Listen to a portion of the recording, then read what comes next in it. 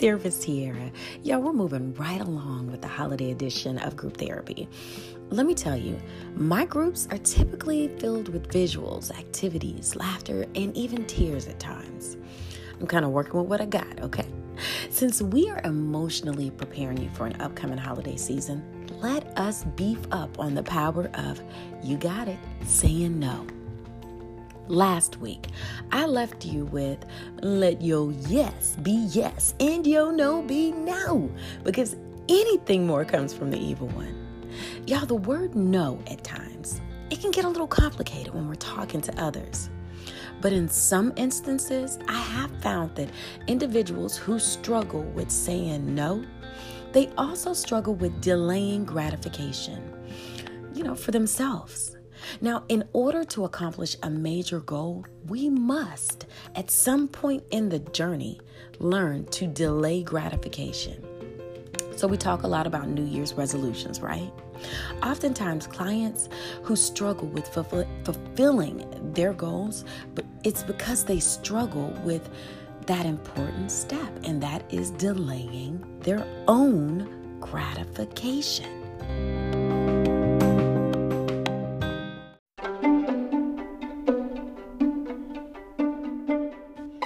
So when was the last time you said no to yourself? As a kid, many people did not have the luxury of getting McDonald's every single time they drove past one. So, fun fact about myself, I grew up quite familiar with, in my mind, the answer to this question. But Tiara, do you have any McDonald's money? No shade to my mom and dad. One may suggest that this year would be the year to embrace delaying gratification. There are so many things that are biting for our attention, resources, and even time. But what would it look like if you said, nope, I'm not going to stop and pick up this meal from the drive-thru. I'm going to delay gratification and put burgers on the grill. You see, the beautiful thing about delaying gratification is you can season the meat to your liking, and you don't even have to worry about the lettuce being that bad piece of lettuce. The one with the hump in the middle on the burger that you got to kind of pull out and it's all slimy. Yeah, I've had some pretty bad experiences. You can actually upgrade to romaine and the perfectly sliced tomato when you cook at home. You see, here's a random question that I've made to some of my clients who struggle with delaying gratification. I suggest consider going a full 48 hours without using a microwave, or even for the fact going out to eat. For some, this may take some planning. And if you fall into that category that heats up your oatmeal in the morning using a microwave, you may have to consider cooking your oatmeal the old school way, which is on the stove.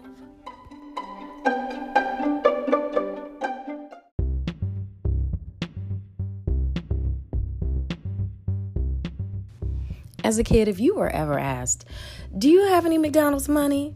And later told that you got to eat what's at home, then you more than likely were being taught how to delay gratification. Delaying gratification, that's in the family of self-control. And the definition of self-control is the ability to control oneself, in particular, one's emotions and desires or expressions of them in one's behavior, especially in difficult situations. Now, in a world full of binge watching, gluttony, distraction, online 2-day ordering, and I need it now wanting perspectives, it makes it really difficult for anyone desiring to live a life full of self-control. Have you ever heard of the marshmallow experiment? Well, let me tell you about it. In the 1960s, a Stanford professor by the name of Walter Mischel began conducting a series of important psychological studies. Now, over the course of his experiments, Mischel and his team tested hundreds upon hundreds of 4-year-olds, and it revealed what is now to believe one of the most important characteristics for success in health, work, and life. Now, let's listen up.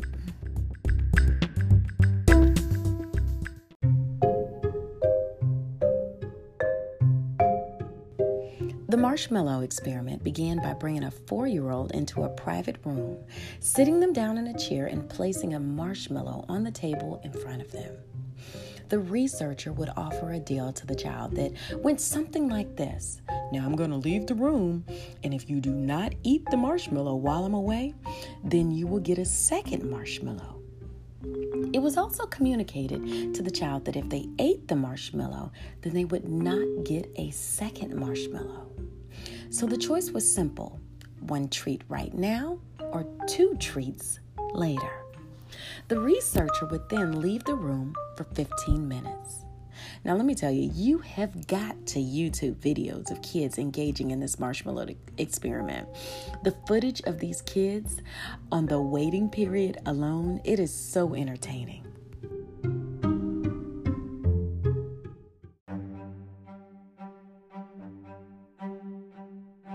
Watching these kids is definitely entertaining, but do you want to know what's even more entertaining to me? It's reading the research that was found out about these 4-year-olds 40 plus years after the experiment.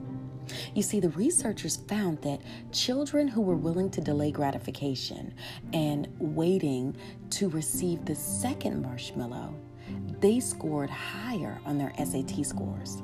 They had lower levels of substance abuse and a lower likelihood of obesity. You know what? They also had better responses to stress and better social skills. Now, here's my 2 cents. I would wonder if the children who were able to delay gratification, if they also had less debt as adults. But hey, I'm a nerd. It is what it is.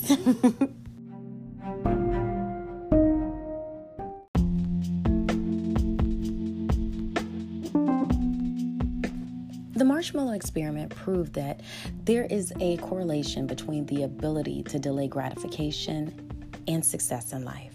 Okay, why are we even talking about the marshmallow experiment in the midst of the holiday series sessions? Well, I found that we could all benefit from delaying our gratification. And if you look around, you'll see this playing out everywhere. You know, if you delay the gratification of watching television and instead choosing to write out your goals and dreams, and even maybe your desires, maybe you can start that business you've been desiring. Now, if you delay the gratification of buying that dessert and chips at the store, then you'll eat healthier when you get home, more than likely. If you delay gratification of being petty, then you may see the hand of the Lord move on your behalf. Now, some of y'all will catch that in the parking lot. You see, success usually comes down to choosing the uncomfortability of discipline and self-control over the temporary satisfaction of a sweet, short snack. And that's exactly what delaying gratification is all about.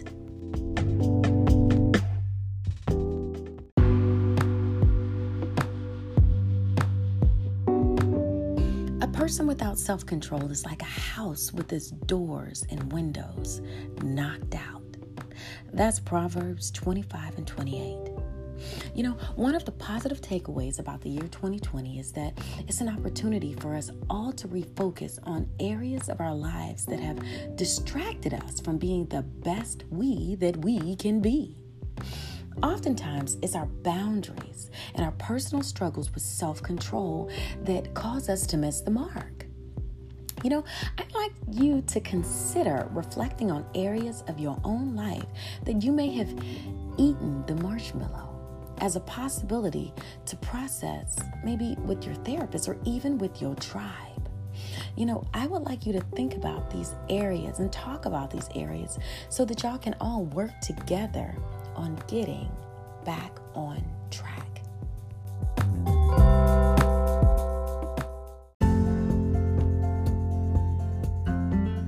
Hey there, it's Therapist Tiara, and listen up. I have a schedule update for you, and I wanted to give you a heads up that November 23rd, y'all, that's the week of Thanksgiving, I'll be taking a holiday break and will return on January 4th. It's my hope that I can use this time to not only rest, but prepare for the upcoming season. 2021 is going to be interesting, and I want to make sure that you have all of the tools that you'll need for this next leg of your journey in breaking generational patterns. I hope that you enjoyed today's session, and I am encouraged when I see a comment or a new subscribe. I want to encourage you to continue doing that while I'm out, and also share it with your tribe. You can find this podcast as well as others by searching Therapist Tiara, you guessed it, wherever you get your podcasts. Let's agree to break generational patterns together, because conviction without action creates generational patterns. See you soon. Bye.